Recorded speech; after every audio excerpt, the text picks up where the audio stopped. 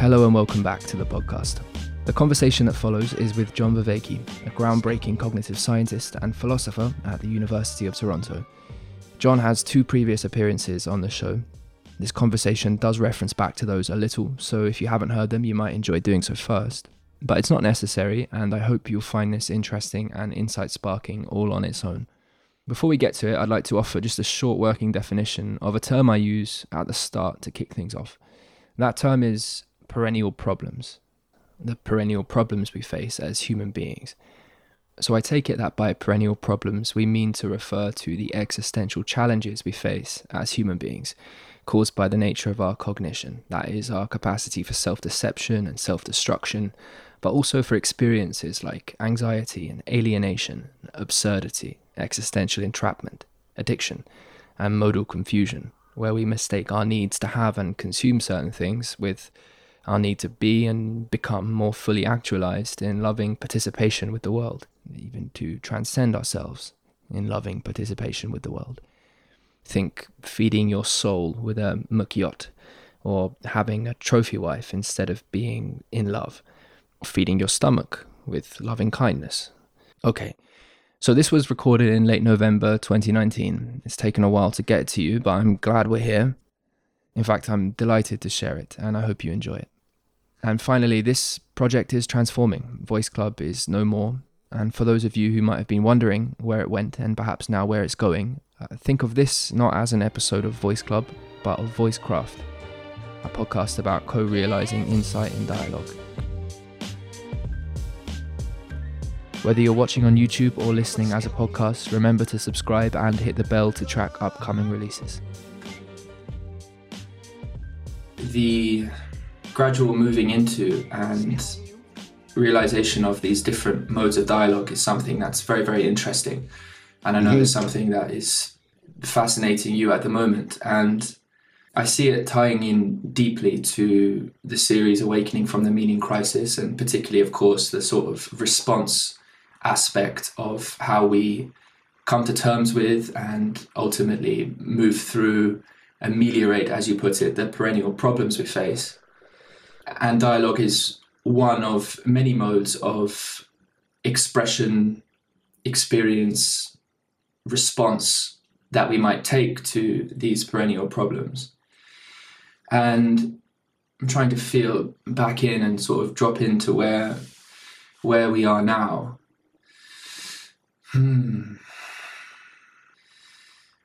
Yeah, I've been engaging with your series a lot the last few days. What I'm feeling right now, just to speak on my state, is a mixture of extreme gratitude for the opportunity to dialogue with you. I'm also feeling the tremendous breadth of the whole series and an interest to speak to that dynamic and context so that we've got as much as we possibly can have on the table between us, so that we can, in some sense, both together orient towards what might be of sort of mutual interest to explore. And so much of what you explore I find deeply important and crucial for me personally to gain further insight and familiarity with, so that I can, in collaboration with others, build the kinds of communities and ultimately experiences that facilitate some of this deep development that is part and parcel of meeting and responding to the meaning crisis. And so there's all of this breadth, and then there's, at the same time, when it comes to dialogue, a certain sense of safety and smoothness and being just where we are. And so in some meta way, this is me, I suppose, expressing to you a little bit of where I am, which is gradually feeling into a way in here. And so if I draw into a question,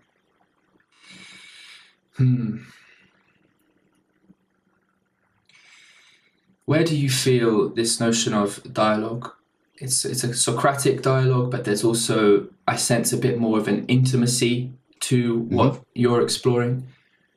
Could you articulate how that is alive for you at the moment, and how you feel that this may be an important practice to situate within our ecology of ways we can develop and ameliorate and move through some of the perennial problems we face as existential beings?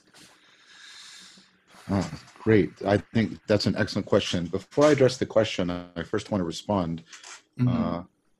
I really appreciated your careful, and I mean that in a very positive sense, your very careful articulation of how you're framing, the framing you're bringing to bear into this interaction. I thought that was a very helpful thing for me, and I think also very helpful for potential listeners. So I just wanted to say thank you for doing that. I think taking the time, that's, in my mind, that's analogous to the importance I give to problem formulation. It's kind of like dialogue formulation. How are we formulating the dialogue before we immediately leap in and try to solve or resolve or whatever we're going to do in the dialogue? Spending that time to first formulate the dialogue, explicate it, make sure that we have a shared commitment to this formulation. So I think that's an exemplary thing you just did. So I want to commend you on that. I want to express my appreciation for that in both senses of the word, like the gratitude and the understanding for why you did that. So thank you very much for that. And that, of course, is a nice segue into your question, the question that you actually posed to me. So a bit of the genealogy of how it emerged and will give me a way of getting a little bit better where it's at. So in conjunction with the awakening from the meaning crisis, of course, I've been talking a lot about this need for an ecology of practices,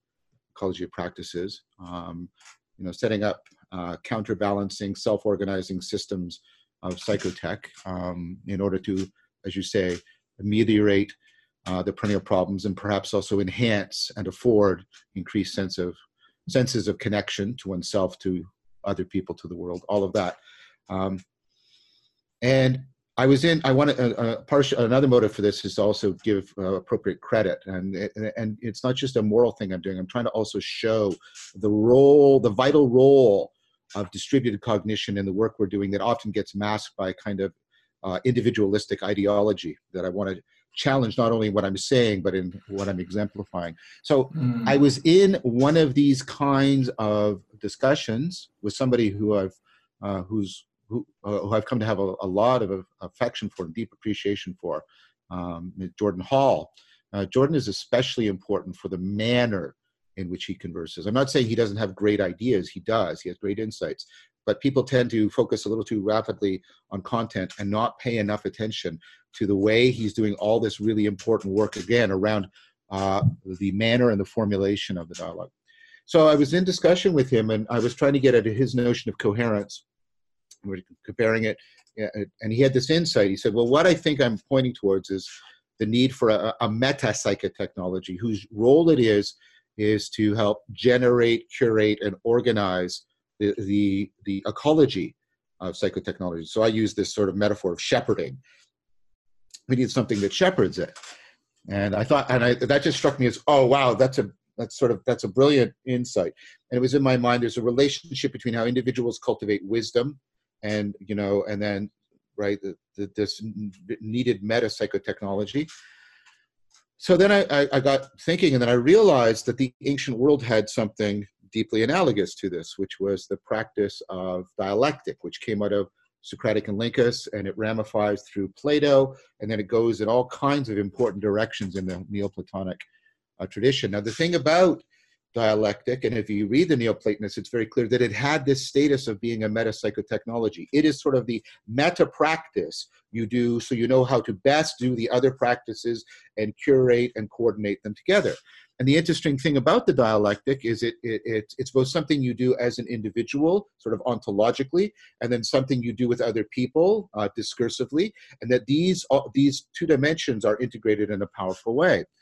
So while I was saying, oh, well, I should better understand that, because that would serve as a valuable template for trying to understand what Jordan was talking about. And it was, of course, deeply enmeshed with the Wisdom Project, which was the connection I was seeking. So then I thought, oh, that's really interesting, because that also ties in with this stuff that's also been happening, You can see it, for example, on Rebel Wisdom, about the rediscovery of the power of the collective intelligence that is generated by distributed cognition. And, there's now some, even some hard science, it's a little bit, some of it's ghastly, about the power of distributed cognition. Like they've directly linked rat brains together, and that collectivity can solve problems that individual rats can't solve, the computational powering. Right. And then there's all this stuff about the brain synchrony between human beings. I won't get into the nuts and bolts of it. So there's all this emerging stuff. And then I thought, and then I got to meet somebody else who I'm forming a very deep friendship with. You just talked to him, Guy Zenstock. And, so there's all these emerging psychotechnologies, and especially Guy's circling, because Guy's circling is so impregnated with the wisdom project of Heideggerian and existential philosophy that it's exactly the kind of thing, right, I'm talking about as is something that has analogous elements with ancient dialectics. So I've been engaging with the help of Peter Limburg and the wonderful people in my circling group. So I'm doing participant observation, learning some of these other discourse modalities. Did some empathy circling recently, uploaded that video, doing some insight going to do some insight dialogue. Anyways, learning all of these things. And so it struck me that dialectic was also the machinery in the ancient world by which people were tailoring themselves to and entering into, right, the collective intelligence of distributed cognition. And they often spoke of this in religious terms. What's really interesting to me when I'm in the circling practice, for example, is how spontaneously people, often from a very secular orientation, will find themselves using very spiritual, even religious terms to talk about the phenomenology and the change and functionality that's occurring in these practices. So I just saw that as a massive convergence. I saw, okay, here's all this stuff going on about the collective intelligence of distributed cognition. Here's ancient dialectic, and there's all these new and wonderful texts being generated around this, like Sarah Rappe's book on Socrates, for example, is just amazing. And then, right, and there's that coordination with Jordan's idea about the meta psychotechnology. And then there, like I said, it struck me that, well, what we could do is we could, and that's what I'm going to do in the next series, we could explore right now all these current emerging dialogical practices, put that into dialogue, and I don't mean that as a pun, I mean that as a real thing, put that into dialogue with what I can glean from and garner for the practice of ancient dialectic, and see if we can then bring, some elucidation, some clarification, some insight, some advancement of the project. Because here's the key idea. Just like individual intelligence needs to be exapted up into rationality, and then that exapted up into wisdom, we need to take collective intelligence and ratchet that up into collective rationality and in collective wisdom. And those two projects are deeply interpenetrating. And so that's what I think we need in order to get to the metapsychotechnology. So I'm doing a lot of work with Christopher Mastropietro. By the way, you should have him on you should interview Chris, right? So Chris and I are writing a chapter for the Metamodern anthology on just the stuff you were talking about. It's also going into the book we're working on. So I'm doing a lot of work with Chris right now to try and nail down some of the theory. I'm doing a lot of work with Peter on the Peter Limburg, investigating it through this participant observation, reading the literature together. So there's a lot of people. We're all working together. Some of them I get to work with directly in collaboration. Some of it's more of a network that I'm contributing to try and, I think, get this. I know that Guy, for example, is extremely excited. He texted me the other day. He said he's really excited to do Circling 2.0 because he wants to try and incorporate all of this stuff into Circling that I'm talking to you about. So that's why I'm sort of getting very excited right now, because there's a lot of excitement. I think there's a lot of real potential here to create, to cultivate, to help advance this kind of metapsychotechnology and access ultimately collective rationality and collective wisdom, so that we have something that can really vet our attempts to create the ecology of practices that are needed to address and ameliorate the meaning crisis. So that's sort of a gist of, and I ask for forbearance from all your listeners and your viewers, because this is very much a work in progress. This is something I'm I'm doing work on now trying to get the phenomenology and the functionality of all of this worked out. But this is where it's at right now. Oh, yeah, beautiful, John. Thank you so much for that answer. That was excellent. I feel that same sense of interest and excitement about it. And we'll continue to be gathering with people here, both in person, online, and then around the world in person eventually when I get off and away from here for just a little bit, to be doing exactly that.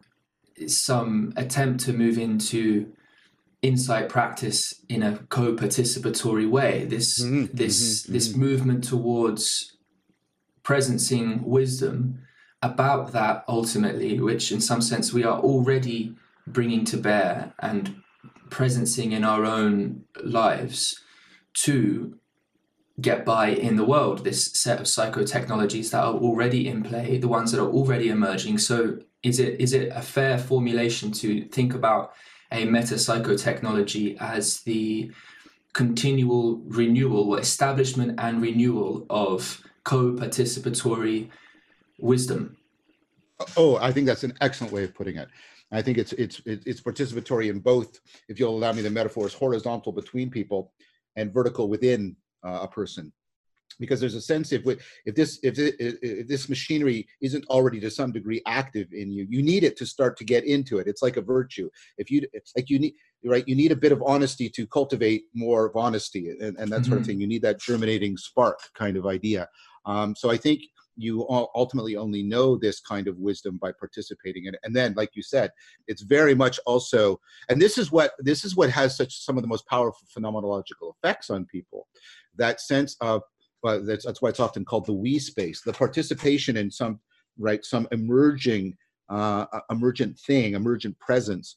I got to be careful here with my language because I don't want to invoke weird metaphysics, but you get this we space that is not reducible to any one particular individual cognition, and your relationship to it is one of participation. It's not other than you, but it's not identical to you. You participate in it.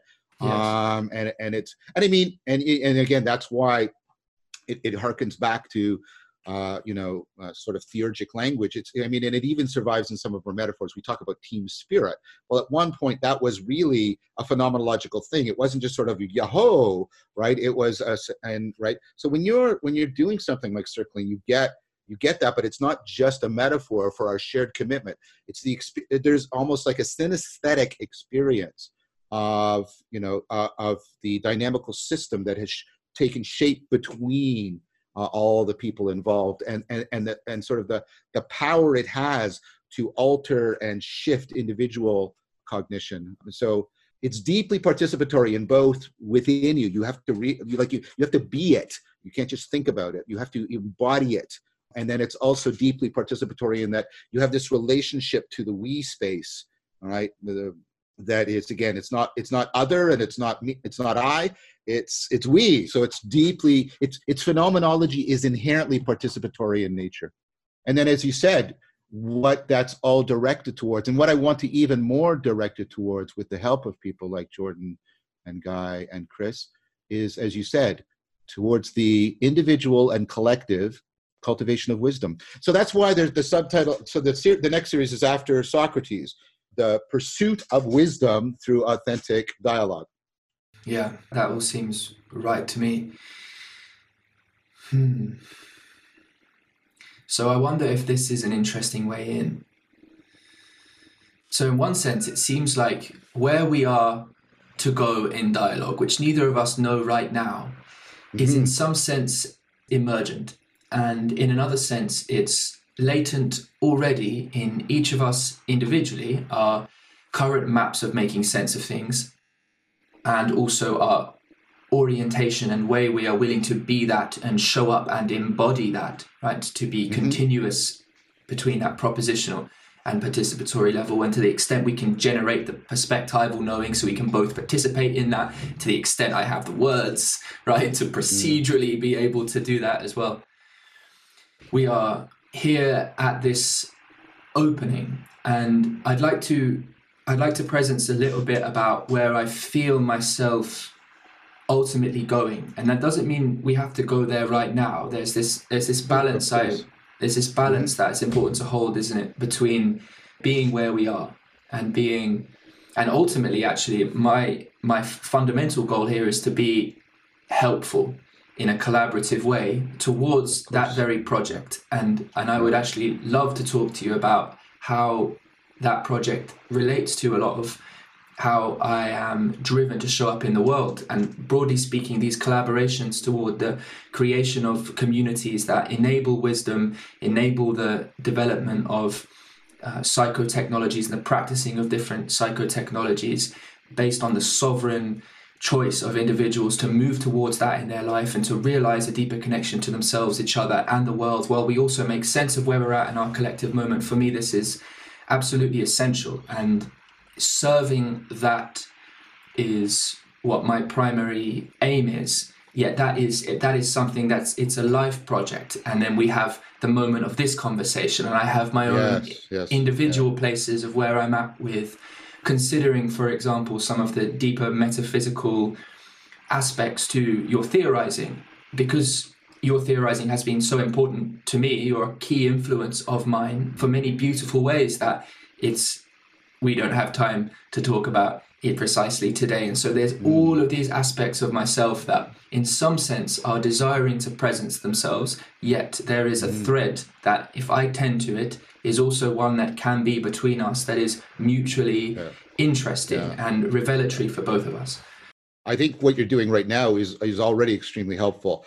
So one of the interesting dimensions, I call it the Theoria theory dimension. Mm-hmm. So one of the things we're doing in this practice is we're constantly moving, right? And it's a matter of the way in which attention and perspectival knowing are shifting, right? But we're constantly moving between theory, in which we advance propositional arguments, right? And then we do what you just did. We step back into Theoria, which is we step back into a contemplative frame in which we're again, okay, where are we? What's the agent arena, set up here?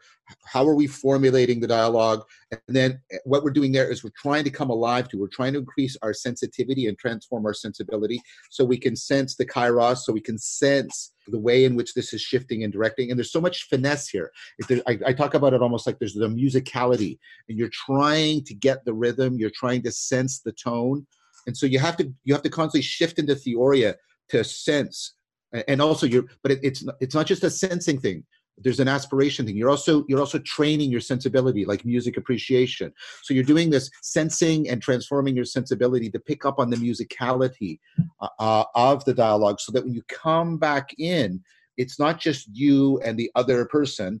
Both of you are sharing this commitment to what's emerging between you. So first of all, I think what you just did about right, and so I think this is a vital, and I'm using that word to try and resonate with as many meanings as possible with it. I think what you just did is a vital thing, that Theoria shift. And I was talking to Jordan about this. I would see and about how it's about sensitizing, but also transforming sensibility to pick up on the musicality. I think that's just I think that's actually that's vital to what we're trying to do here right now, and it's important, therefore, for people who are interested in what we're talking about, to pay attention to this exemplification and not just the explicit content of our propositions. So I think that was that's the kind of thing that I'm interested in right now. I'm trying to get at what's in practice, what's the transformations of the phenomenology that tell us something about how to access and transform the underlying functionality. And so just here, just now, you doing that, and the fact that you did it so spontaneously and so well is exactly the kind of thing that I'm very interested in, and I think is, as I say, vital to trying to get this. And the idea, and even the metaphor that you had of the thread is so good, because there's a sense in which you have to really play with salience in the midst of all the other things, to find the thread, and then there's a kind of diligence and a respect that you have to set yourself into to follow the thread. So yes, I think all of that is important. And here's another word I want to use with as much resonance as possible. It's important to invoke all of this. on a regular and reliable basis, rather than simply referring to it. Yes. Yes. Let me see if I can use the term theoria here a little bit in practice so that I can further get it. It's not every day that conversations are available to use the word theoria in. Yeah. Okay, so there's a movement towards an sort of an unscripted mode, because there is this necessity, I feel, the language is appropriate, I feel, to presence actually gently, as we have almost an opponent processing towards it. Yes. We have an opponent processing towards the appropriate place of vulnerability, and that vulnerability is more, but the vulnerability is involved, and that vulnerability from me in this moment, especially when we are skimming along the surface of what are deep metaphysical cogs and highly developed ontologies and epistemologies. These are the kinds of vulnerabilities that can, in fact, as you speak about so interestingly in one of your lecture episodes, invoke a sense of horror if they are misplaced, or if they are dislodged without the right bounds of safety. And I'm very attuned to this, and I actually have considerable experience in deep metaphysical unsettling and epistemological and ontological unsettling over the course of many years. And in that sense, I feel ready to be here and do this. But there's a sense in which when I'm talking about this stuff, I realize how affectively laden I am looking to presence my words. And it's the affective component that you also speak about an awful lot as being a key characterization of how we should understand relevance realization. Oh, totally. I mean, it's the coping of relevance realization is inseparably bound up with a primordial kind of caring. Yes, beautiful caring. It's precisely that. And for me, I was using the language of an affective relation before I became so acquainted with your work to express to myself that there was some important contrast between an intellectual way of going at the world, and that in some sense our frames were always and already filtered to some degree by something like, and I was influenced a lot by your thinking before I came to study you a lot, because I had engaged with it a little bit, and the term relevance realization is itself, it reveals, the more you understand of it, the more you can grok the whole just through appreciating the terms. I think it's very, very appropriate. Choosing the right terms is a very important thing to do. Yeah, and and that's something actually that I think can be afforded. Like, dialogue can help, I think, spontaneously to generate those terms, but it could also be not precisely the place where you look for them. And I know this in my own experience, because so often I'm looking to communicate the affective component to enable this sense of shared safety and care. So I will go out expressing things in all these different ways, coming at it like this, with these different emotional tones behind it. But that's not how I would sit down to write something if I wanted to make something analytically tight in the way that relevance realization has to be analytically tight for it to play that role between the cognitive science on the one hand and then also the religio on the other. I wanted to intervene because you made a couple of really excellent points. I didn't want them to be left. The thing you just said, I think there's and there's a big difference between theorizing, which I think we need to do, and there's where you need those precise terms, and you shouldn't produce until you've come to precision. Yes, I agree with that, and that is the appropriate place to do that. But I think to go back to 2 points you made about dialogos, and I try to use the Greek now by way of the logos, because the logos, right, is much more comprehensive than logic, right? It's the gathering together so that things belong together. So, but in dialogos, there's 2 things you said that are very important. First, we're putting ourselves on the edge of, we're putting ourselves into a system that's dynamical and that is going to have emergent features. The ongoing emergence of what we have not pre-planned or pre-packaged or pre-cognized, pre-thought, right, is again a vital piece of it. Next, you mentioned about the affectivity and you mentioned the vulnerability, and there's a way in which I'm sort of seeing these coming together. Because I was really, I really liked when you and Guy were talking about the distinction between vulnerability and exposure that had come up Guy and I talked a bit about that, and then I think he talked at length with Jordan about that, because it's this notion again of sensitization, right? The difference when you're exposed, right? What the response is a hardening, right? The response is a hardening, and because what you're trying to do is defend and protect yourself from further incursion. But in vulnerability, if we're using it as distinct from exposure, because of course people use terms in all kinds of sloppy ways, but if we're using it in the distinction, vulnerability is a kind of sensitization. You're allowing yourself to things to penetrate into you. So it comes with that sensitivity. And I think that's exactly where the affective component has to be our guide, because what our affect is often doing is giving us the degree to which our ability to perceive and sense is threatening, or the degree to which it's nourishing. Our affect is often, deeply attuned to, okay, what is this doing? And so I think being able to coordinate, courage and care with vulnerability is what affords it to actually become that sensitivity. And so a lot of what we are doing is, and again, to try and really make this word resonate with people, we're trying to encourage each other. And if you'll allow me to coin a new word, we're trying to encare each other. We're trying to create, right, caring between and within each other, so that we can that the vulnerability stays it stays as a sensitivity and doesn't harden into a defensive framing of, oh, I'm overexposed. And then that in turn,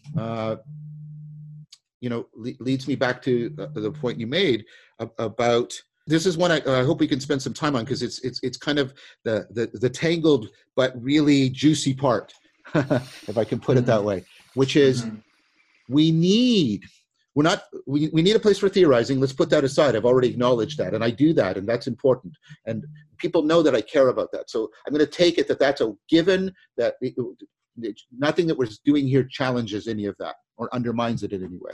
But when we're doing dialogos, right, we do need to bring into it the depths of our ontology, if you'll allow me. We have, this is what I see exemplified in Plato, right? You can't, if you really want to cultivate wisdom and courage and virtue, these are deeply perspectival, participatory things, and therefore your deepest patterns of intelligibility, your deepest patterns of coping and sense making are always bound up with your deepest patterns of caring and concern and identification. And so, I mean, if we want this to have existential depth, we have to touch upon the ontological depths as well.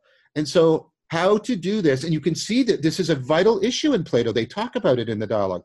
How to do this, you want to be able to take people even to aporia, where they're like, it doesn't make sense anymore, but not tip them into, as you said, horror. Because the point isn't to immobilize people because they've now overexposed and they harden and now they're stuck.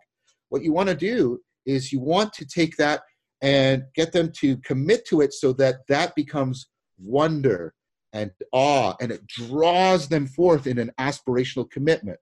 And so that is also part of the finesse of the dialogos. And so I often describe this to Guy as, I want to take circling, but I want to bring Philia Sophia into it. I want to bring in, right? So we're doing all this stuff, all this really valuable and rich and juicy stuff with circling, but if we get aware of all of these dimensions, can we then bring them in? Can we then bring in Philia Sophia? Because the deepest, and I mean, Guy is all on board about this, because this is Heidegger's whole thing, right? You can't actually explore Dasein without exploring being. Those two are bound together in just inseparable fashion. And so I that's why I wanted to interrupt you. There was like 4 really important things you had canvassed there, and I thought they were important to slow down and open them up and unpack them a little bit. Yes, thank you for doing that. That was beautiful unpacking, and I continue to invite you to slow me down and do just that. And in many respects, the point I was making was one that was inviting you to jump in and slow it down with me, because there's so much, and and it needs to be, there's time and care to be taken in presencing that, and also we're recording something for the benefit of listeners and viewers as well. So there's all these pieces, and my sense as well is that, so the sort of meta reflection, which, not that Theoria is precise, I mean it's a reflection of a kind, but not so much an intellectual one as it is this bearing forth of where we are and our being in the moment, which can look for a moment like a type of sort of meta, taking oneself out of the particular frame. There's that is a process that should be gentle. That is a process that should be gentle, and I'd like to continue it. So, okay.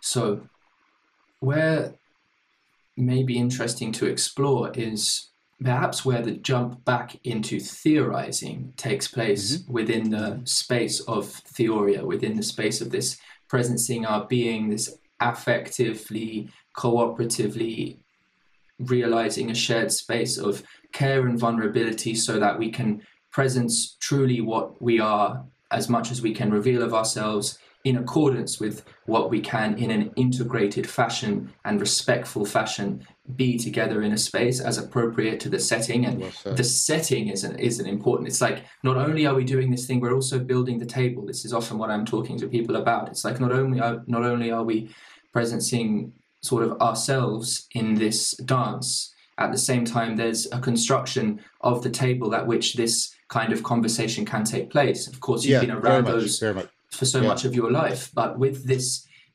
online element, right, and with this with what seems to me the genuine novelty of this, just because of how existentially demanding I truly feel it is to move at this level, right? There is, I come at this a lot as well from a perspective of therapy and what conditions. I can't hear you, Tim. You can't hear me? Cut out.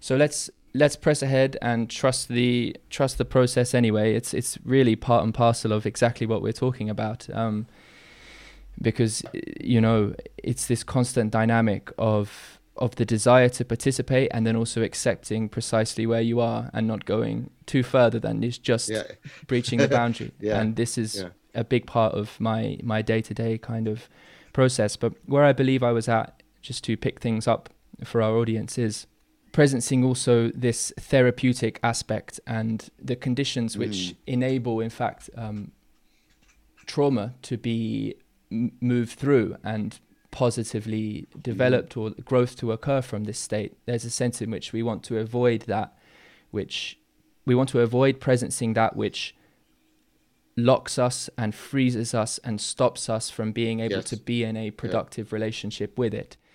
And so, yes, there's a deep importance to this, tenderly establishing this domain of shared care. And where I was moving potentially, and here's where I can pose a question, is Theoria is aiding us to presence the being and the depths of our ontology, creating a landscape of care in which that can be done. And then also now we might consider how we move back into the theory. And I wonder how you'd characterize that term. Right. So that's excellent. And that's that. I mean, and the thing of it is, again, we've got the germ of it because we've been doing it. We keep cycling here. And so it's not a matter of creating something de novo. It's a matter of trying to through participant observation, trying to sort of delicately extricate into sort of stable theoretical terms and formulation what is that's going on here. And so there seems to be some aspects here. The turn back to theory is the kind of thing I see going on again in the Platonic dialogue, in which there's never monologic argumentation. There's argumentation, but it's always bound up with questioning, because you're always seeking to involve the other. And there's as much a receptivity for a seeking of insight as there is the attempt to come to some sort of argumentative conclusion. So while there should be theory going on and theorizing, I sound like I'm splitting hairs, but I'm trying to be very, very careful here. Well, there should be theorizing going on. I don't think there should be theory building going on, which is a different thing, right? So one of the, I mean, again, I'm asking for everybody's patience. I'm trying to. This is very much a work in progress. But you know what? We keep theorizing. We step back and we do the theory. We represence ourselves. We restructure the salience landscape. We reinvestigate. We resensitize. We're doing all that stuff, right? And then, but then we also do this. And this is where Guy's invocation of this phrase, I think, is so pregnant. We come to terms. We come to terms about what's happening there. We try to, it's almost like poesis. We try to put into terms, and then we question each other. We challenge each other. We link things together, but the inference is always open to being impregnated and redirected by the insight. And the insight is always open to being challenged and restructured again by the inference. We're trying to get, it's very much like with the stuff where I talk about, and how in rationality, we're trying to balance insight and inference and internalization off against each other. That's why I think you can't really come into these practices in any depth if you haven't already started down a sapiential pathway where you've got some ecologies, you've got some individual practices for insight and inference and internalization, and you've got some basic ecology for networking them together, because I think that's what you're trying to do in theorizing. So the theorizing is, I'm bringing up elements of theory in that there's inferential moves being made, there's insight, and those are talking to each other, but I don't get into monologue. Right? The internalization is always present. You're always there. You're always impregnating. And I'm using all these metaphors because those are the metaphors Socrates uses, right? And we still think about how the word concept originally goes back to conceive, right? And being the midwife. So there's that. But we're not trying we're trying to stay with Plato and not get into Aristotle. Not because Aristotle doesn't have value, but in Aristotle, I don't think it's due to Aristotle. I think it's due to an accident of history. But in Aristotle, all we have is the monologic treatise. And we want to stay in the Platonic dialogue. Elsewhere, when we're doing the science, then we do the Aristotelian thing. Then we do the theory building. We should theorize. There should be inference and insight and internalization, but we shouldn't do theory building. We should generate lots of things that we can then look back on and say, right, oh, from within that participant observation, there's all of these things. I could take them out and do some theory building, or I can bring some theory over here in cognitive science to bear on this. And that's why I think there's kind of a meta dialogue between what's going on in dialogos and the scientific study of distributed cognition and collective intelligence. So I don't know if that's adequate, but I think it's a good beginning. The turn back to theory that's appropriate and fine to say, but keep it distinct from the desire to drop into monologic theory building. That's one of the things I would recommend. Yes, I hear that. Okay, so here's something that may open this out in an interesting way, or maybe bring it to a more fine point. So something that has been a key interest of mine for some years has been seeking sort of a recursive elegance to how I express modes of orientation in particular states of consciousness. And the reason I'm presencing this is because also as well, I believe what I'm looking to do when I'm using some terms to refer to these modes of orientation in consciousness, which may look very much like particular meditative or contemplative turns within your own experience, right?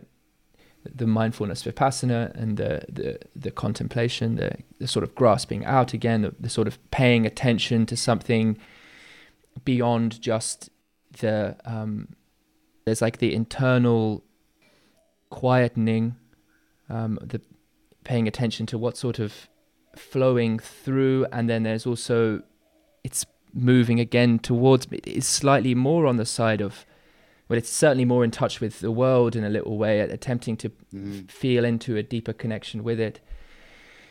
And I mean to speak from a perspective that's process philosophical.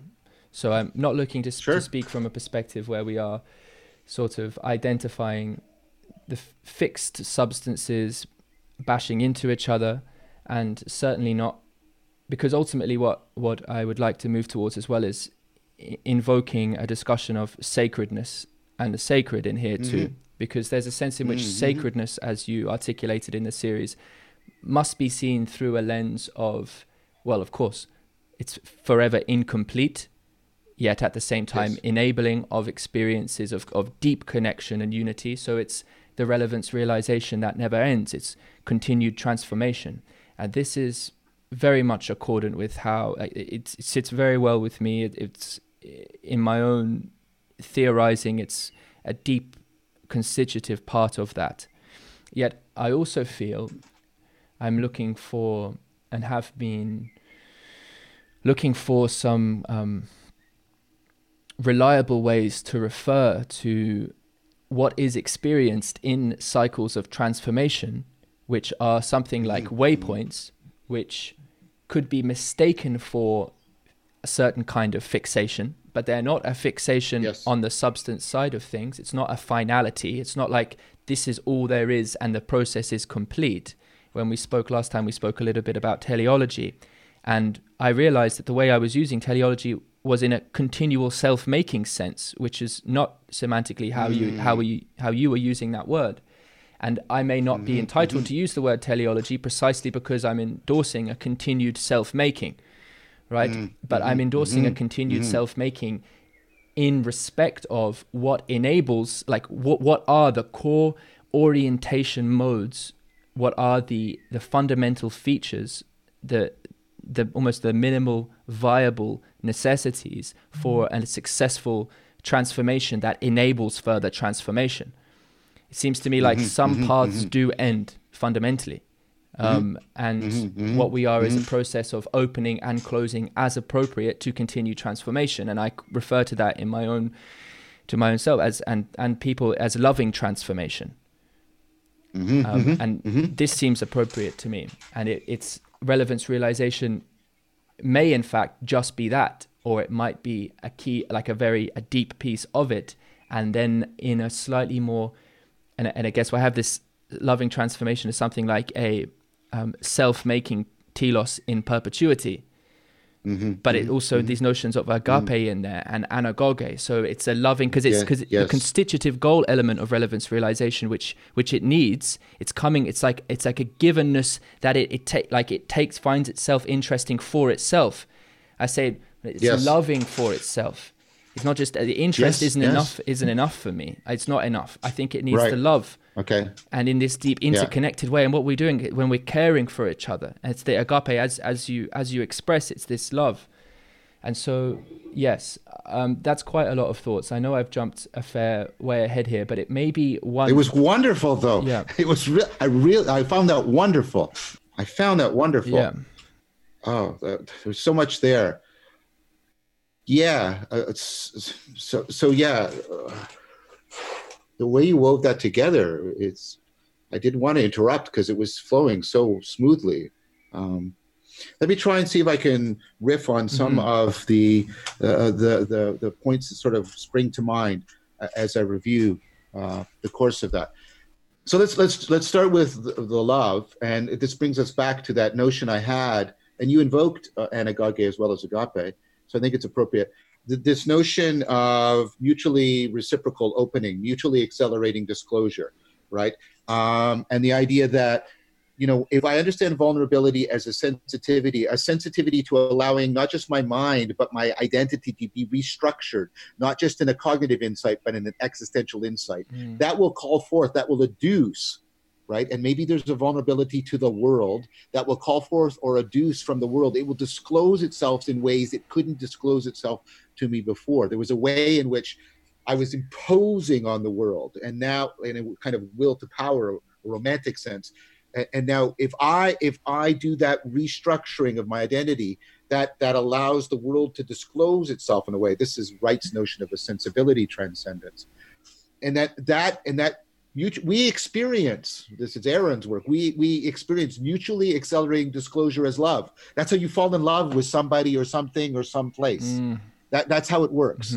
Because it's that deep, that's the knowing of yourself and the knowing of whatever it is you're coupled to are so interbound together that the inherent self-loving, which isn't the same thing as selfishness, of relevance realization is bound up with the relevance realization that is occurring, directed towards the world. I think all of that, the way you put that together, yes, I understand also the thinness of the word interest. I tried to use that word, and I'm doing work with John Logan on this. I was trying to go back to the original meaning of the word interesse, to be within something, and trying to revalorize that we, like many of our terms, we've trivialized it, we've thinned it out to be a simple referential label and not something that sort of more poetically discloses the depths of something. But to be within, interesse, that, right? Like, so I was trying to play on the idea that relevance realization is constituted by it exists within this kind of relationship to itself. If it's not self-monitoring and self-caring and self-coping and self-making and self-organizing, if it's not profoundly autopoetic in that way, it's not going to be functioning as relevance realization. So I understand what you're trying to convey with love. What I'm saying is it was my intent with the word interest through that etymological exploration to try to get back to that deeper meaning, and therefore give people a term. So let me be careful here. Give people a term other than love for trying to talk about something that grounds what we normally call love. But now you've taken it another way. You've said, no, I want to take the word love and I want to deepen it down to reach this transformative depth. I think those two things are actually convergent. I think those 2 points are actually deeply convergent. And then that brings me into the other thing that, and here's, in theorizing, we want to talk about it, we want to do conceptual analysis on it, but in theoria, we're trying to invoke it. As you're saying, we're trying to presence it, and we're trying to give it a functional role, right? A place, in a deep sense of the word, within the dialogue. And man, is the sacred ever, well, at least sacredness, is that ever present in the Platonic dialogues as well? It constantly, it's invoked, like, Socrates even ends the Phaedrus with a prayer to the god Pan, and what other gods were present throughout the dialogue, right? So I think talking about, while trying to also simultaneously invoke, and that's what you always have to do in participant observation, right? About the sacredness, I think, is also relevant, because once we start getting into this idea of love and interesse, maybe if I use the Latin, that'll be better. We try to get into so let's say the love aspect is the anagogic, mutually accelerating disclosure. And then the interesse is the sinking to the depths, right? The sinking to the ontological depths. So we've got the love and we've got the interesse that are going on. I think that is going to take us, because it's taking us into the womb from which, meaning as connection is born. It's taking us into sacredness. It's taking us into the experience that when we get this kind of deep coupling, the Hebrew word da'ath comes to mind here. When we get this kind of deep coupling with the love and the interesse, right? We're getting into realizing, again, playing, as you noted, I use that word to mean both a subjective and an objective, and thereby convey the transjective. We're realizing in a completely interdependent fashion the open-endedness of our relevance realization machinery and the inexhaustibleness of the combinatorial explosive nature of reality. And that if we have just the combinatorial explosive nature, that's horror, that's terror. If we have just the open-endedness and it's not disclosing anything, that's a kind of hunger, right? That's a kind of hunger, right?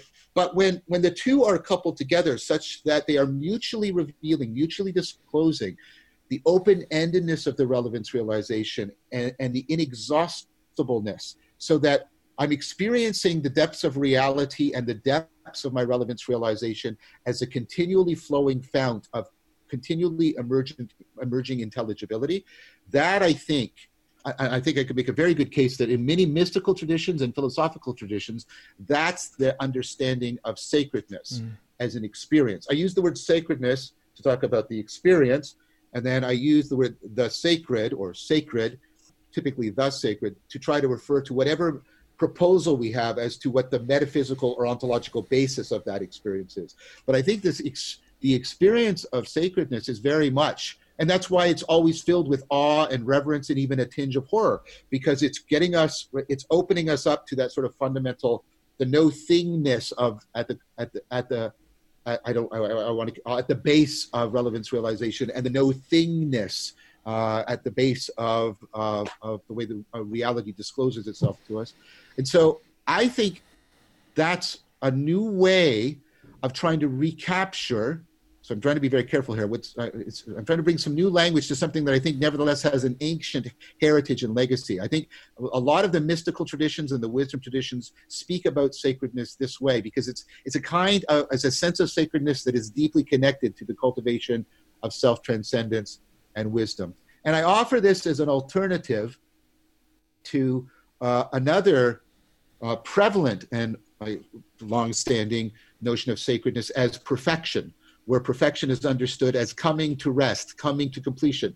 And that was what I've always objected to the word telos, because perfection and completion are bound, well, etymologically to the word telos. And so that sense of a teleology, that's the aspect of that I was resisting and challenging, because I think the notion of that what I'm experiencing, and here's, I'm not only criticizing sort of standard classical theism, there's a way in which I'm criticizing Plato here. Because there's definitely places where he gets into talking about this in terms of perfection. And I think there's a mistake here. It's unclear what he means by that, but it's fair that people have come away from that and saying, oh, the sacred is something that is perfect, that generates the experience of perfection. Descartes certainly does this in the Meditations, right? And that's what this is all about. And I think that's just a profound mistake. I think that's just a profound mistake. So I think that one of the things that Dialogos reveals, and here, think about the logos now as the anagoge, as the love, and also the interesse, the deepening, right? And it's taking on a life of its own and then birthing us and giving us life from itself, right? I think the sacredness in Dialogos needs to be the sacredness not of perfection, but the sacredness of the inexhaustible. Mm. Yeah, I hear that, John. That's beautiful. I agree.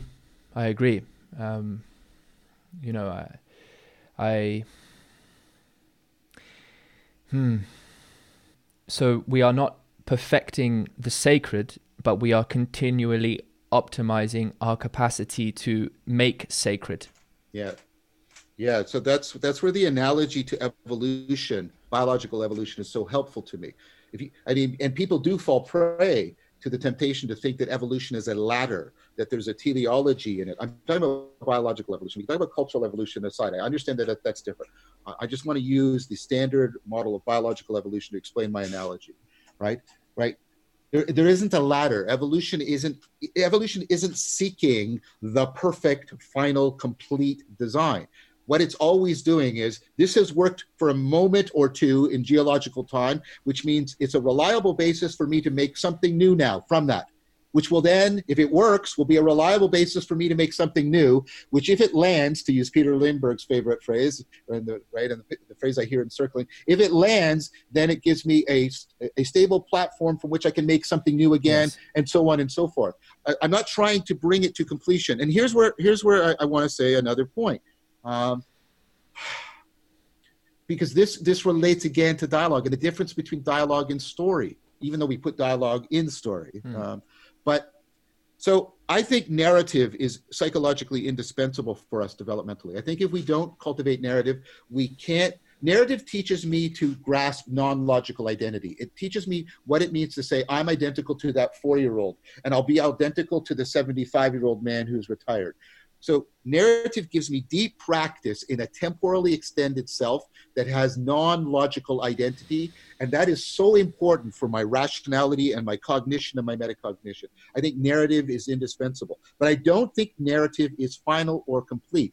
A lot of the traditions, and so there's some psychological work, say that people can move to sort of a post-narrative state in which they operate. I think you can see various strands of Buddhism, Taoism, and Stoicism advocating moving to a trans-narrative state. Now, why do I say that? Because the thing about narrative, right, is, right, if you try to impose a narrative on biological evolution, what people do, then they get it fundamentally wrong, because narrative is teleologically oriented. It moves towards closure. It moves towards finality. It moves towards perfection, and they lived happily ever after. Narrative, right, ultimately, while psychologically indispensable to giving us all of the machinery we need to exact for wisdom, ultimately, I think, has to be left behind if we're going to operate within dialogue the way it does. That's why, although there's clearly sort of some narrative elements to the Platonic dialogue, many of them don't end with narrative closure. They're not resolved, completed stories. And the relationship between the dialogues is not one of narrative. It's one of sort of an ecology in which they're talking to each other and it's a dialogic relationship. There's a meta dialogue between each of the individual dialogues. And I think that we have to be paying more and more attention to that. And I think there's been a deep connection, for deep historical reasons, between the ontology of perfection and the symbolization of narrative. We've tended to think of narrative, sacredness, and perfection as inextricably bound together. Again, I want to be really careful about this. I'm not denying, right? I'm not denying the importance of narrative. I'm not denying the fact that often what people are trying to express with perfection is they feel that something is perpetually transcendent to them. I'm just saying there are post-narrative, post-perfection ways, I think, of referring to what people are ascending towards in a way that doesn't misrepresent the kind of, as I said it before, the kind of formulation we need, the kind of, as you said, the way we're presencing in order for dialogos to work. Yes. And then we find ourselves here and now in a collaborative, always collaborative, participatory realization of the course that we can be on together in coherence that enables us to continue to be on course together. There's still this notion of course that Darth you speak about, and so let's bring this in here because yes, that's why we use the word discourse. That's why we use the word discourse. We're picking up on the fact that there is a coursing going on, and of course Da'ath was also bound up with the sense that there's a course to history. Right. And of course, we use course as a way of pointing to a pedagogical path. All of these things. Yes, very much. Okay. Now I'm going to see if I can bring in a frame here that may well be concordant. It may be meaningfully different, but it is, if I weren't to bring it forth, then I'd be leaving something important to the side. Because I'd like to take what we've presenced here and then see if again we can because I'm interested in, let's say for the sake of this conversation, seems part of what seems to be driving me, I'm interested in saving, keeping what is necessary and helpful in the notion of telos, while already in some sense absolutely changing it by saying, okay, we are only going to take forward, for the purpose of this conversation, a continually self-making telos, and it's not a finality of thingness that we're looking for. Okay. Yeah. Evan Thompson talks about this in Living Things as an immanent teleology. Beautiful. Right. And he's hearkening back to Kant there. And that living things, because they're self-oriented, they have an immanent teleology, in that the teleology is completely recursive. The purpose is to maintain the ability to, like, it's the purpose of maintaining the self-making. Yes, beautiful. So we are absolutely on the same page with that. Very much. I have no objection to that sense of teleology. I have no objection whatsoever. I think it's integral if we're going to understand autopoiesis and aspiration. I think it's integral. Beautiful. Okay. Excellent. What we encounter in experience and what we are also contending with in our lives is the supreme depths of our lineage and the vast unknown of the future, and also the inconsistency of duration as we experience it. Different experiences you will commonly hear people refer to, like it felt like 3 years in that few short weeks or whatever. Or it felt like hours and it was just mere seconds or minutes. And we can talk about this thing perhaps from the perspective of the brain and the release of chemicals and stuff like that. That's fine. But I am very influenced by Bergson, as I know you are as well. I heard you in a conversation. I heard you really appreciating that notion of durée and with JP. And given my interest and exploration with psychedelics as well as other kinds of practices, I am well aware of the atemporality and the vast expansiveness that can seemingly be experienced, right, and become very, very difficult to integrate into a coherent theory. But perhaps in the right dialogue, in fact, we can begin to work with these things. Because so here we are.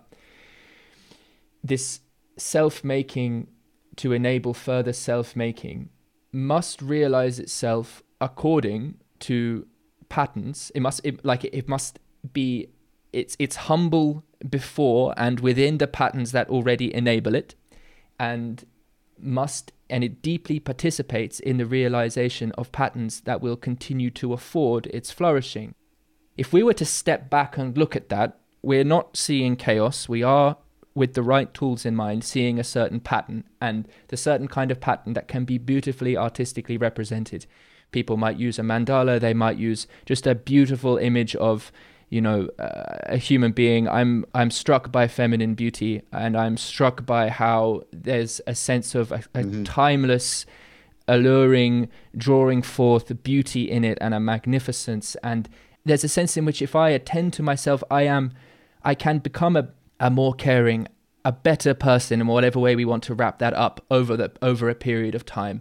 I want to be able to be more and more appropriately realize my potential, and I feel very strongly that in so doing I can more effectively contribute and be in a caring relationship with the world. And I want to look at that aesthetic and go, this here to me is meaningful, and there was a course here there is a way that was walked which had a pattern to it, which, while itself is not in any deep sense the only one, it's not fixed, that's not what there is. There was a cycle of development there. I loved and I let go appropriately, and I opened myself again, and I faced courageously the depths of experience. And so the final thing to add into this, and then I would absolutely love to hear your response, is this.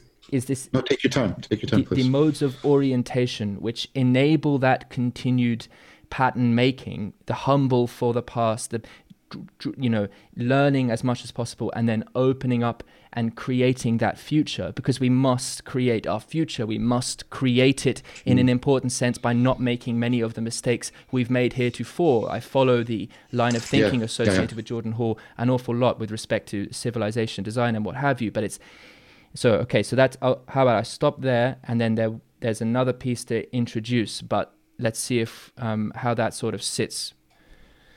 There's lots of points of resonance that are coming up for me. You were talking about sort of the deep connection between temporality and how ontology can put a call upon us. And you see this in higher states of consciousness. When people experience the really real, they experience what I call ontonormativity. They feel, because meaning is about being connected, they want to be deeply connected. So they want an increasingly more intimate conformity with this really real. And so they will transform their lives and their identity. So it deeply empowers the aspiration to transformation that you were talking about. And that, again, I think that's very much a Platonic model. And then you were invoking something that, of course, Plato sees as bound up with that. Wow, this is weird, bringing Plato and Bergson together. It just struck me as a very interesting and odd thing to juxtapose them that way. But Plato, of course, talks a great deal about beauty, and that it has a capacity to inspire us to aspirations. Ascari talks about this in her book, about how beauty prepares us for truth and justice because of the way it transforms our sensibility and transforms our motivation, so that we become more and more capable of seeing the truth, and we become more and more capable of acting justly. And so while beauty isn't truth, it is a deep affordance of a aspirational path to becoming more truthful and to becoming more just. And I think all of that, I think Iris Murdoch saw that was clearly what was in the center of a lot of the Platonic and the Neoplatonic tradition. So I think all of that is very I think it resonates with everything you just said. And then let's bring it back to the thing that started it, which was the different experiences of temporality. Because we're talking about this anagogic process. We're talking about the process that the way beauty couples me in such a way that my identity is restructured, my sensibility, my salience landscape is restructured so the way the world can disclose itself, because beauty and love are bound intricately up together. You get that mutually accelerating disclosure, and beauty is often a call to that. It's often, right, if it's, right, it has that kind of call upon us. It draws us forth.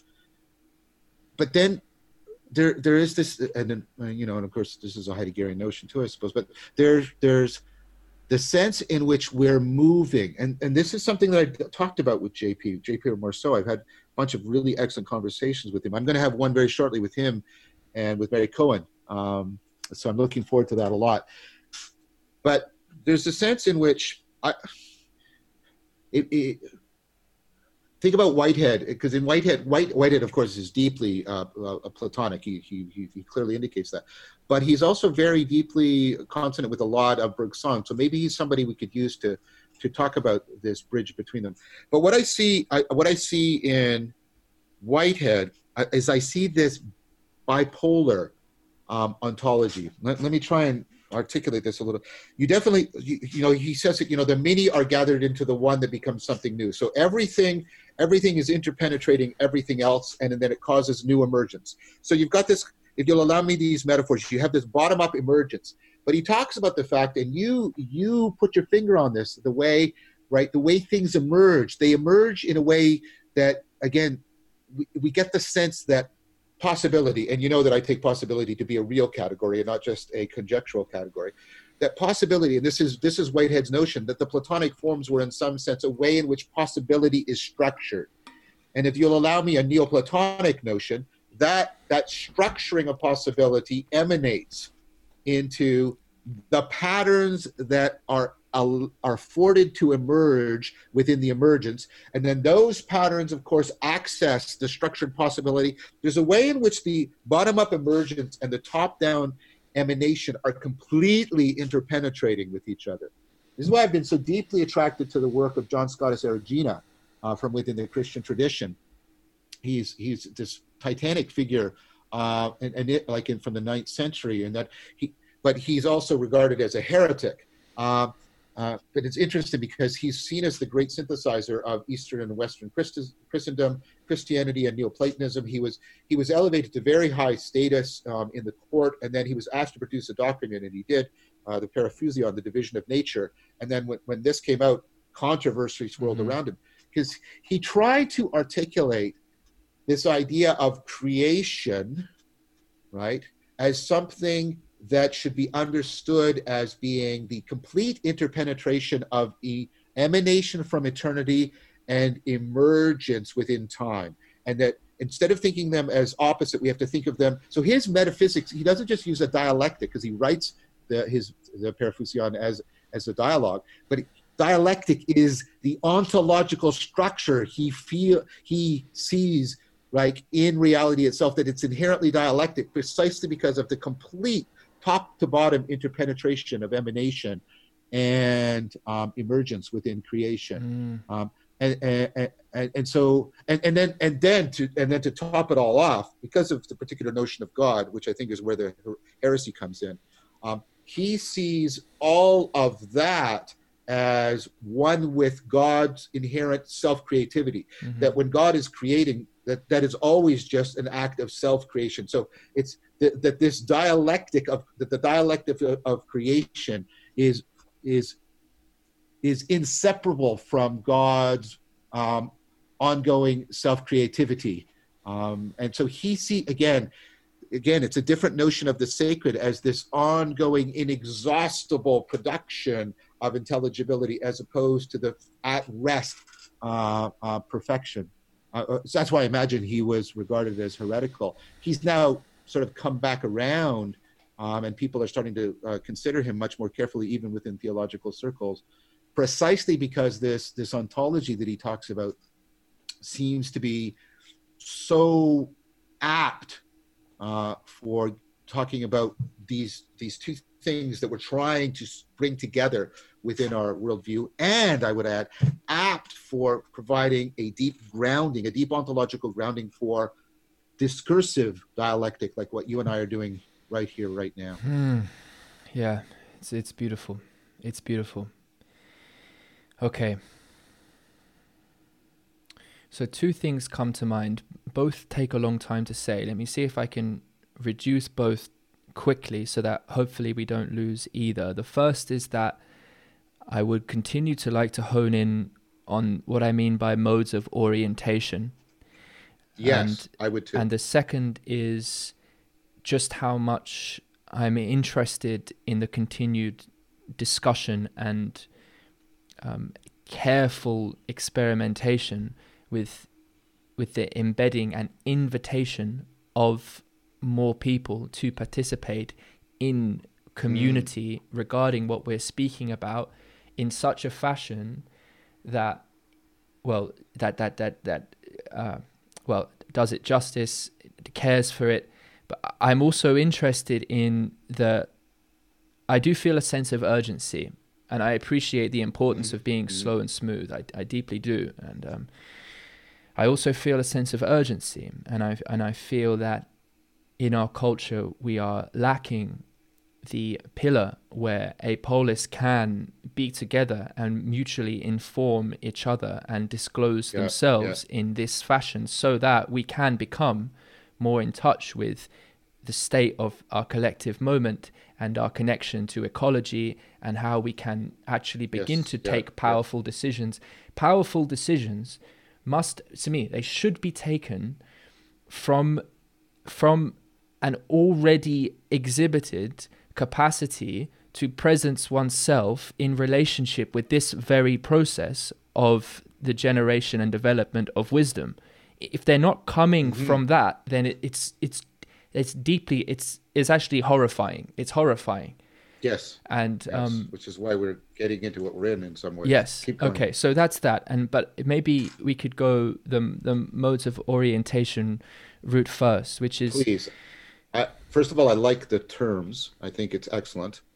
And I'd like, so I want to turn back things to you very momentarily. Yes. I've noticed that at crucial points, you invoke this as something that was playing a pivotal, meaning the capacity to turn things, playing a pivotal role in one note, a moment of theoria, by the way.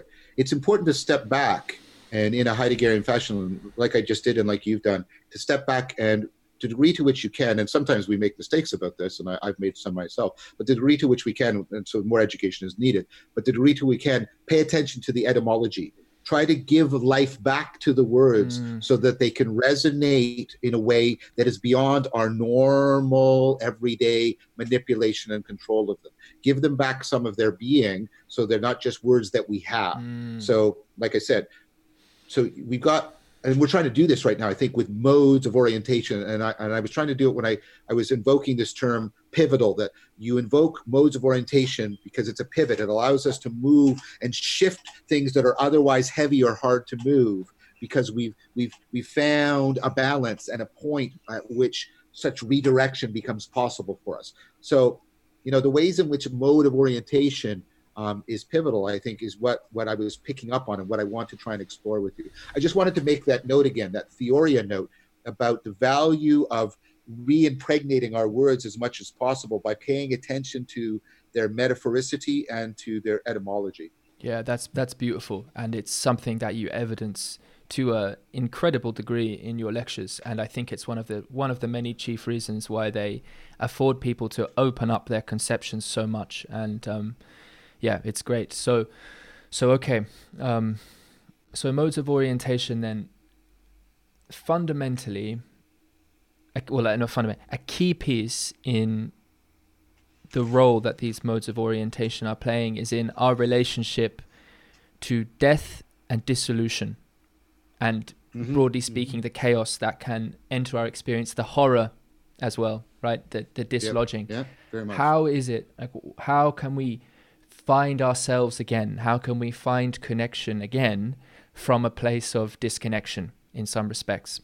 That's one thing that's important. And the other is also how we can front up to change, how we can, from a place of sort of coherence that's become stagnated and stultified, decide bravely to move over the boundary, right? To confront and attend. And it seems to me the capacity to attend in different modes is sort of it's hard for me to imagine the pictures that we're speaking about without those fundamental building blocks of just how autopoietic processes can be in relationship which is other than their immediate domain of autopoiesis at all. How can we transgress and transframe our boundaries without, in some sense, the courage to be with the not knowing, and ultimately to surrender in some sense, and also to confront? The two terms that were pivotal for me in making sense of some deep psychedelic experience I had were confrontation and surrender. I'm not attached to either. There is a negative and positive mode of each, but they're just what the terms are. Maybe I would be interested to hear how you would take this kind of discussion, and I'm not attached to having to do it through the lens I'm bringing. Sure. So there's a lot there. I like, so let's gather together, logos, gather together so that things belong together. There's this encouragement and in caring that is bound up with the modes of orientation, as you said. Because what we're facing is the real possibility of dissolution, a kind of death. And so it's interesting. There's a term, of course, in dynamical systems that tries to point to this, which is criticality. A system is critical when it is undergoing enough dissolution that it can restructure and reframe itself. But if it takes too much, then it will actually fall into dissolution. So that's why it's called critical. It's playing on both senses of the word critical, I think, in a very nice fashion.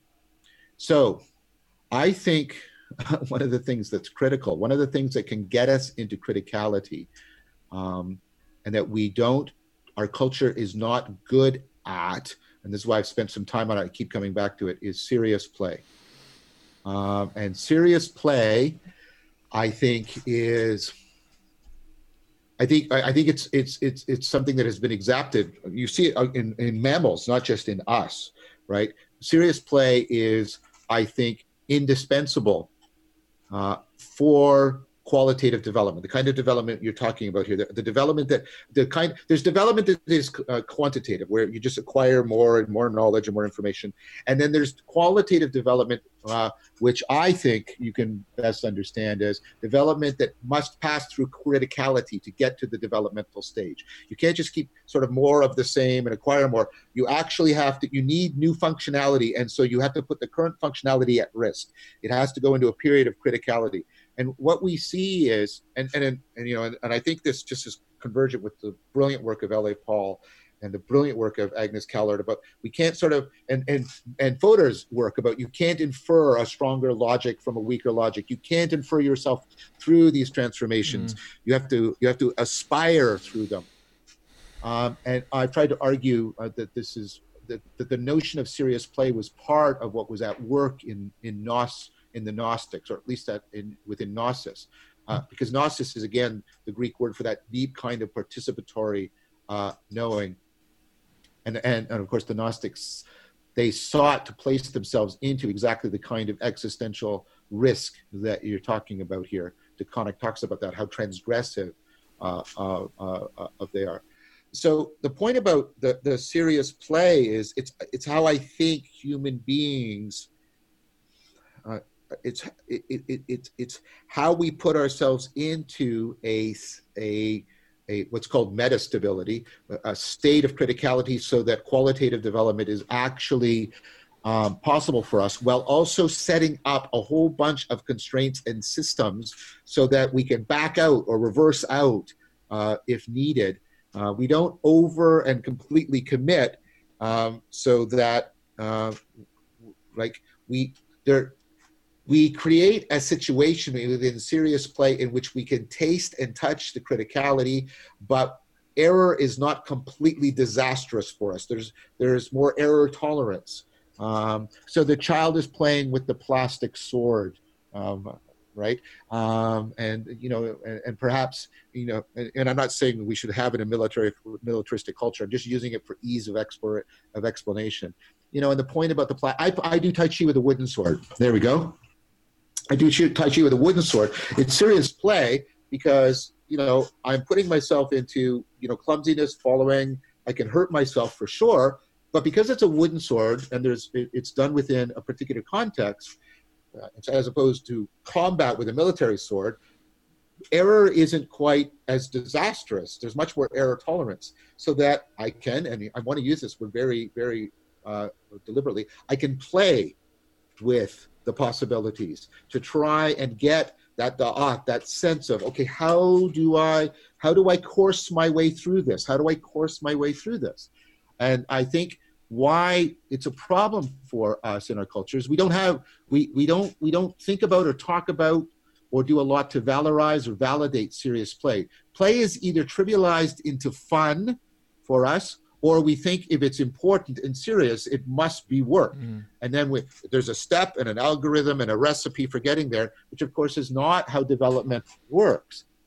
And the place where cultures generally do serious play for adults, and also perhaps for children, but primarily for adults, is ritual.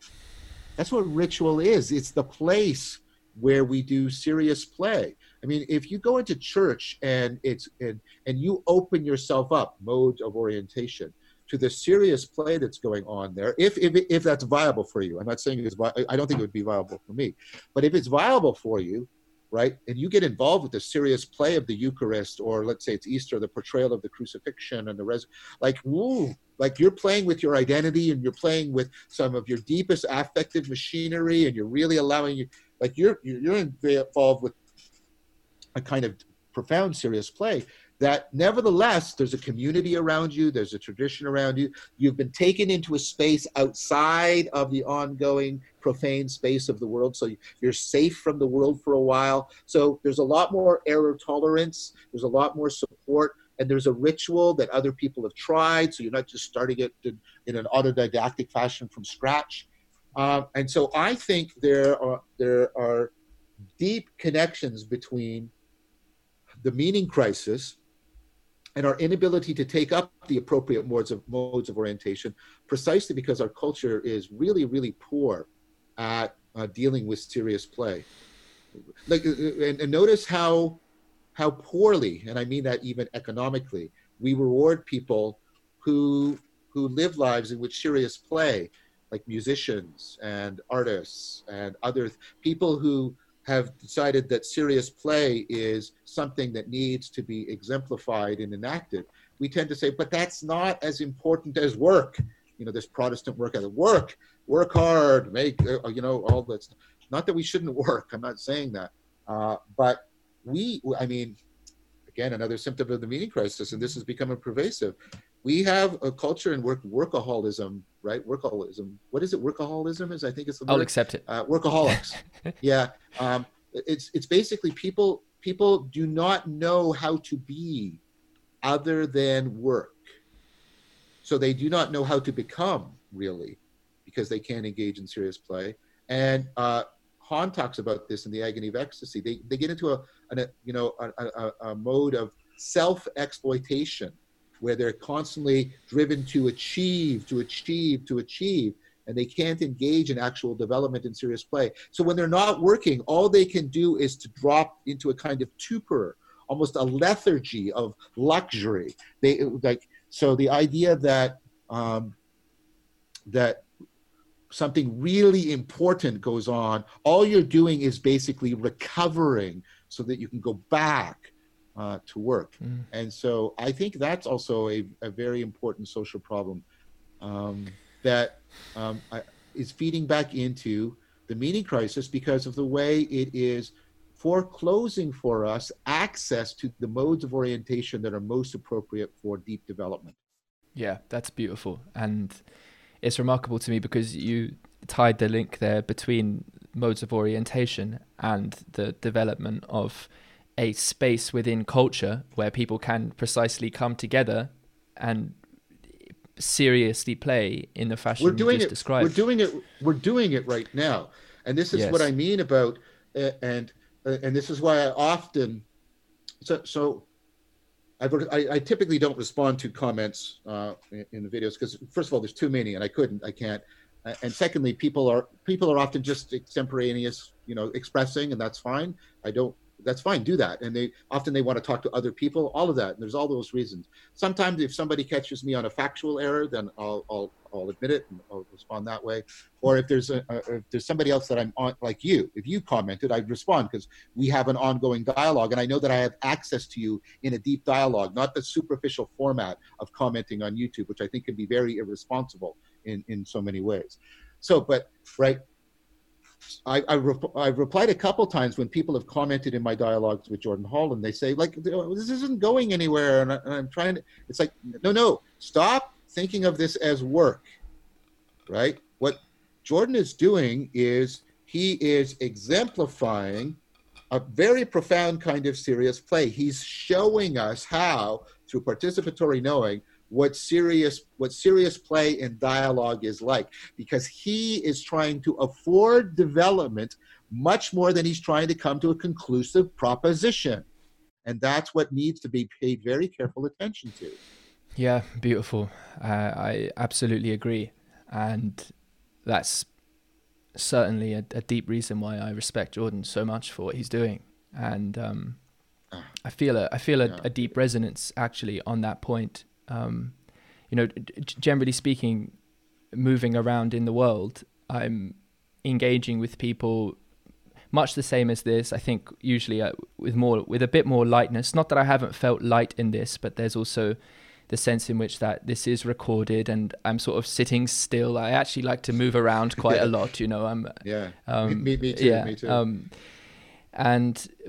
But fundamentally, the way in to meaningful relationships with people is almost always, maybe it is always, I just want to have a bit of humility in speaking extemporaneously like this, is to meet someone precisely where they're at, with presencing the part of themselves in relationship to you that is ready and able and willing to transform itself in a developmental fashion, even in a small way. Like, I want to show up as who I am with what I have. And the way into all of these things is so, it's myriad, it's infinite, because it's precisely where that particular unique instantiation of a person is in their life.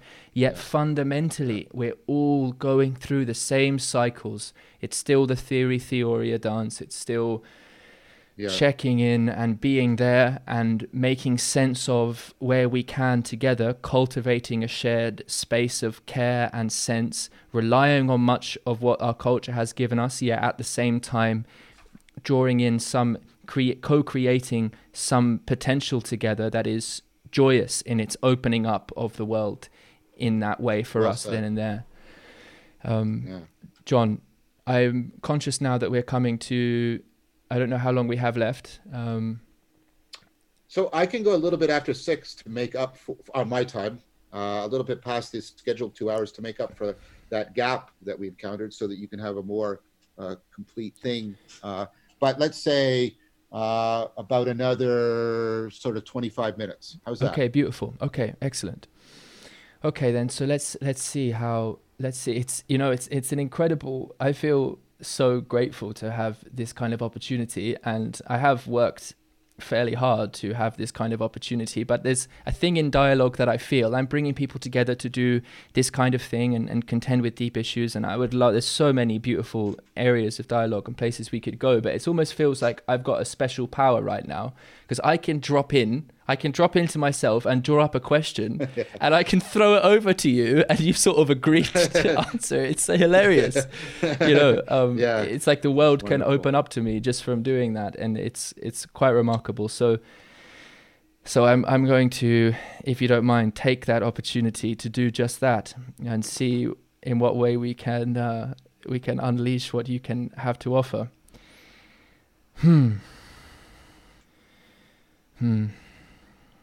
Oh, this is it. So, Okay, so there's a few areas of inquiry that have come to mind. First of all, I was really motivated by this notion of joy, and in what sense you can create for us here, or speak to how or where may be ripe in our creation of an element or space within culture that can afford a sort of joyful opening of people's expression. And then, you know what came to me, John?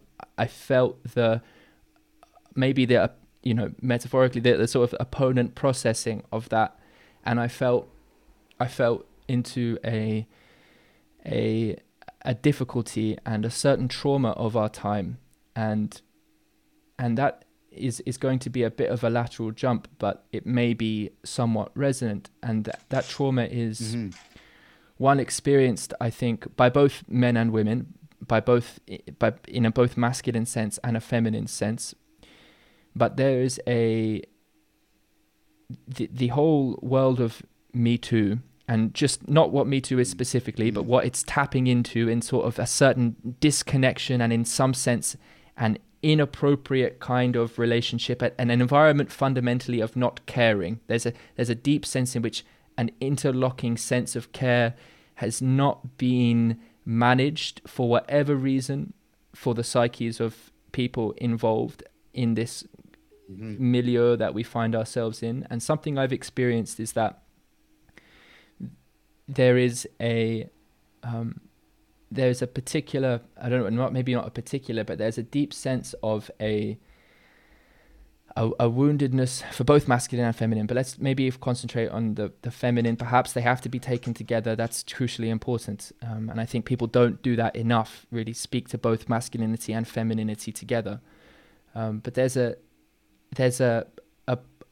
block. There's somehow an environment of safety that must be cultivated to presence a certain kind of, I would like to say, and it has to be metaphorical, is a distinctly feminine kind of energy, a feminine kind of vulnerability in certain spaces, for that to be presenced, but not to be looked, for that not to be an exposure, for that presencing not to be seen then as prey. Do you know what I mean? It's like, there has an enabling of that vulnerability, because without that and the appropriate relationship therein, men and women seriously playing together, joy is going to be hampered. Joy is going to be concerned with whether or not its vulnerable expression is in some sense unsafe. So what are your thoughts on that mode of inquiry? That's very, very important. One of the things I try to do is, in order to discharge some of the reactivity around the words, I often shift to yin and yang rather than feminine and masculine, because those tend to have a more ontological association as opposed to the now highly politicized understanding of masculine and feminine. Not that there aren't important political issues. There are. I'm not denying the history of feminism or its value. I'm just saying that sometimes it's hard to talk about the things you want to talk about. I notice how there's trepidation. How you're moving around these words. So the yin and yang aspects to me come in so wonderfully when I move from an adversarial framing to an opponent processing. And then I see this very much at work in circling, in which there's men and women in the circling, right? And you know, there's all kinds of overly simplistic things. Oh, everybody's the same. That's ridiculous. Being a man, being a woman, that makes a difference. To pretend it doesn't is pretense.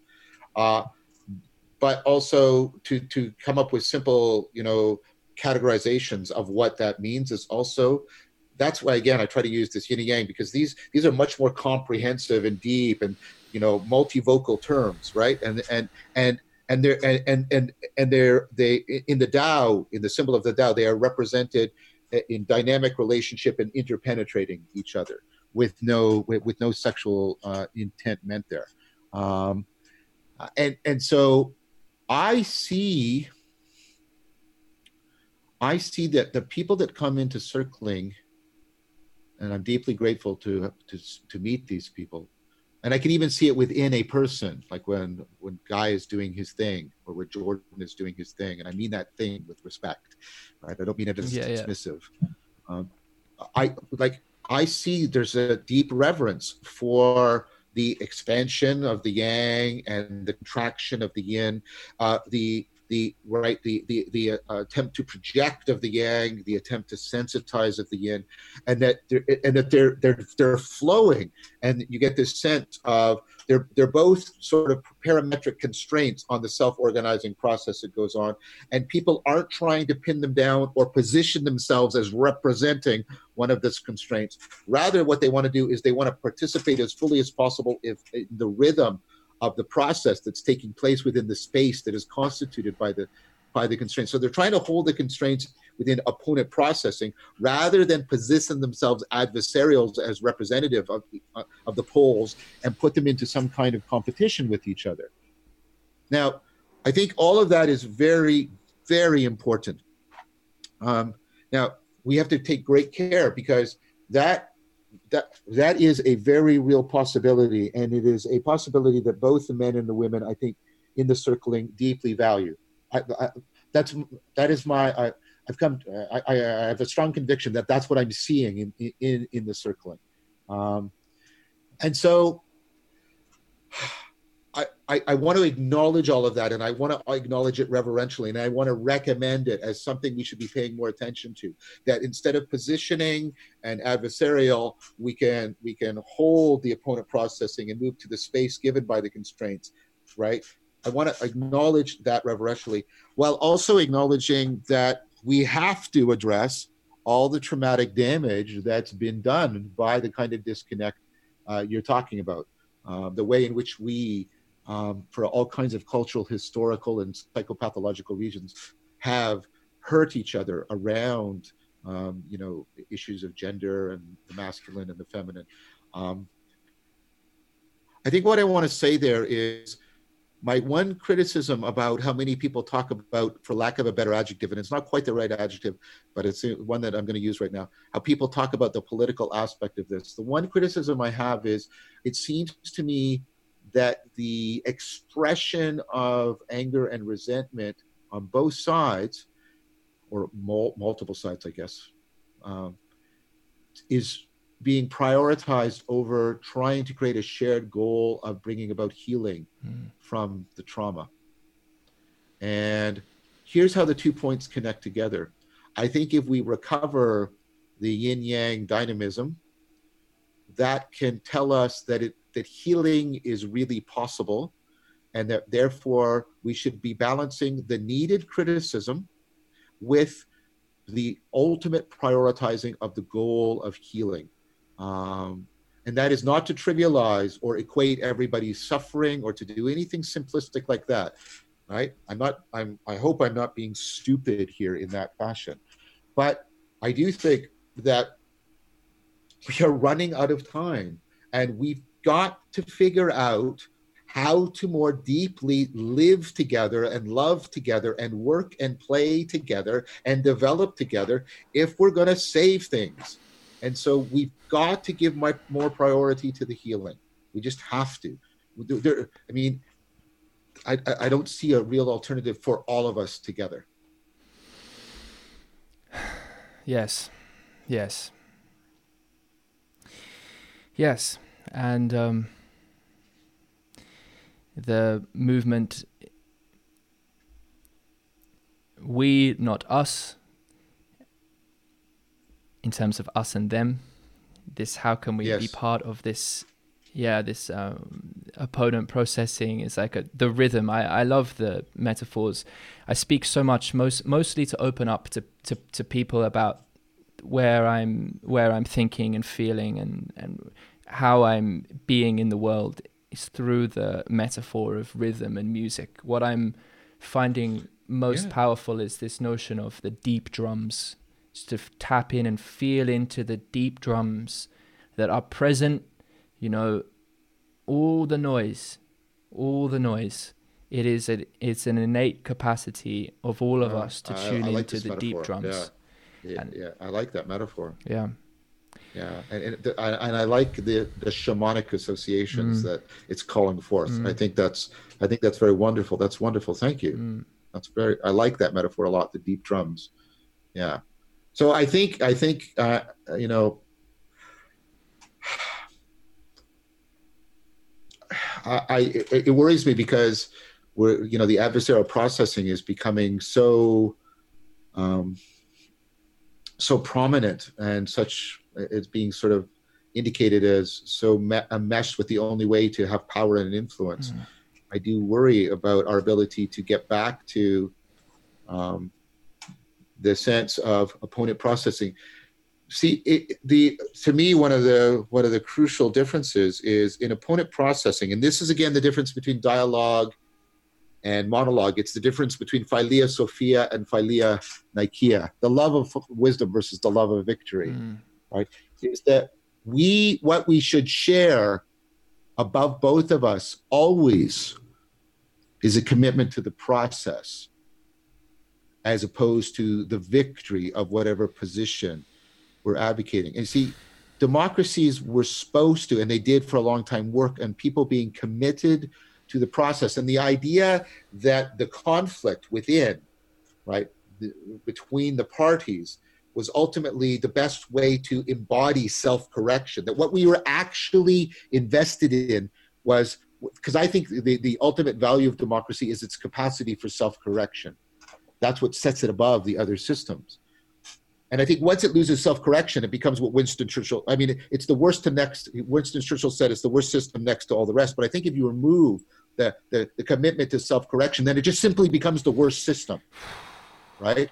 And so I think that you have to have a commitment to the process because of an unwavering understanding and appreciation and reverence for how much self-correction is continually needed by all, and therefore why the opponent processing must be respected above and beyond your own particular party and position at all times. And when democracies have that, I think they function very, very well. And when we lose that, which I think we're losing all around, especially in the sort of the major democracies like the United States and Britain, we seem to have lost this capacity for understanding the need by all for self-correction, and therefore the commitment to the superlative valuing of the process and the self-correction therein over our particular goals and our particular party and our particular position.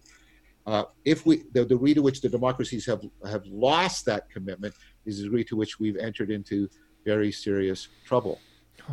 And I think, the fact that it's becoming difficult to take a stand above one's party for one's country, how difficult that's becoming in the United States. I grew up with the Americans being the epitome of patriotism, that Americanism was almost like a secular religion. And now Americanism is dead. And people are going, oh, no. If you are not committed to the process into the country over your position in your party, Americanism is dead. It is dead. Oh, John, it's very, very powerful. There's something we can presence here that brings this to life in a way that's even in some sense more horrifying, which is that, you know, I follow English politics quite a lot, particularly in this Brexit period, watching Parliament and what have you. And what seems to be one of the key markers of a successful politician in this combative sense, not in this deep sense, my God, not in this deep sense, is the capacity to perform as if you were extending the hand, but you're not extending the hand. You're deeply insinuating that the other side is not to be parlayed with whatsoever. Yeah, and the level of articulation capacity that Boris Johnson and the what's his name? I know. Yeah, I can't remember. Yeah, he's extremely posh in his presentation. Jacob Rees-Mogg, and his capacity to deliver communication in such a flowing way. He evokes the sense of the gentleman in just in an incredible degree, and it has me buying into it when he speaks an awful lot. And then there's part of me that it's like, if that is really functioning by way of, there's just, you know, through the little sly lines of the communists on the other side, or just a certain kind of derision to the energy, like it's not extending the hand to what is virtuous, like where the virtue is coming from. It, you know, sometimes when we are outraged, it may be the case that much of what we're saying turns to noise quite quickly, but the very motivation to be presenting something we care about in that performative way, we are being vulnerable with that has to be spoken to and heard, right? It has to be heard and appreciated. And there's a sense in which just how good at acting as though we are building bridges, but fundamentally not building bridges, is a core danger. It's the performance of authenticity in that deep sense, rather than a true offering. The pretense. Yes, the pretense. Yeah. I've tried to think about that very deeply in a way that would call me to my own personal response. What are the markers that I'm actually entering into dialogue as opposed to ersatz or pretense? I've tried to look for the degree to which I'm open to an insight from the other. I'm open to acknowledging a good criticism by the other. I'm open to dialoguing with people who, and I do this, who have ontological religious commitments other than mine, and trying to, let me give you a clear example. Jonathan Pageau, who I deeply respect, very much a committed Christian, Eastern Orthodoxy.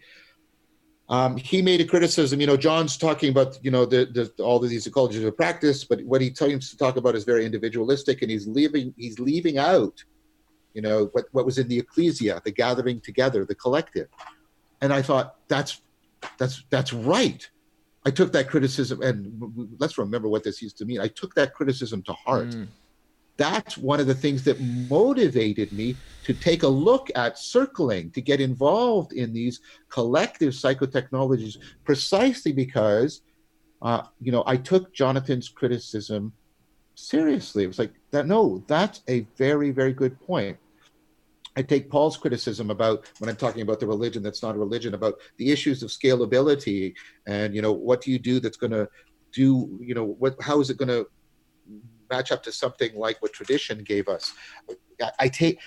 So we have to remember, and this goes along with serious play. Between accepting and rejecting, there is the important liminal transformative place of taking seriously. Taking seriously. It doesn't mean, oh, I agree, you're right, or no, you're wrong, let's fight about it. It's like, I'm going to take it seriously, and I'm going to try and see what insight is in there, open myself up, try as much as I can to self-correction. Doesn't mean that I'm going to sort of just give ground, because then that's also not of service to the person that I'm in dialogue with. right? But this idea, and this is why I'm doing all this work with Leo Ferraro on plausibility as opposed to certainty, because certainty is about coming to conclusions, which are very rare to actually to get to. Whereas plausibility, which is so important to the practice of science, is, having a sense of, we should take this seriously. We should take this seriously, which that doesn't mean the scientist says that's the truth, I've concluded.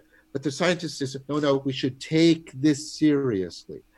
A deep part of serious play is, what things do you do? What habits, like to use Aristotle, what virtues do you cultivate so that you regularly and reliably show up and take seriously what the other person is saying, right? And so that you, and then you can also, encourage them and encourage them to take you seriously as well.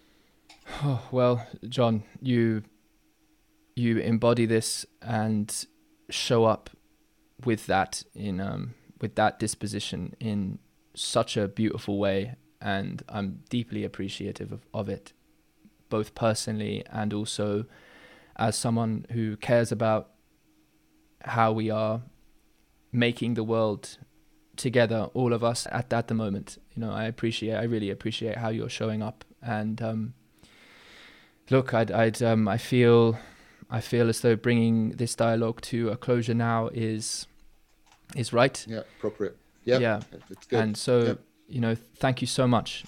I look forward to further dialogues in the future. Yeah. Well, you can tell how excited I was when I saw you showing up in that yeah. I'm happy to see you, and I'm happy to interact with you. I thank you too. I think you bring a tremendous depth and flexibility and finesse to how you show up and how you engage and how you participate in these dialogues. And you also are so articulate. I would really love to see you talk with Christopher Mastropietro, my dear friend, because his innate capacity, it's both innate and I think highly trained, his innate capacity for lyrical expression and insightful articulation, I think the two of you would just vibrate off against each other in just a powerful and profound way. So I encourage you to speak with him. But I think what you bring to this makes it deeply enjoyable, in that not so much pleasure, but I experience deep joy in this time we've shared together. So thank you very, very much for it. I really appreciate it. Beautiful. Thank you, John. So see you soon. See you soon. Take care, my friend. Whether you're watching on YouTube or listening as a podcast, remember to subscribe and hit the bell to track upcoming releases.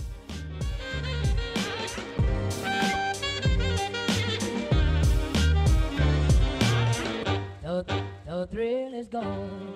The thrill is gone.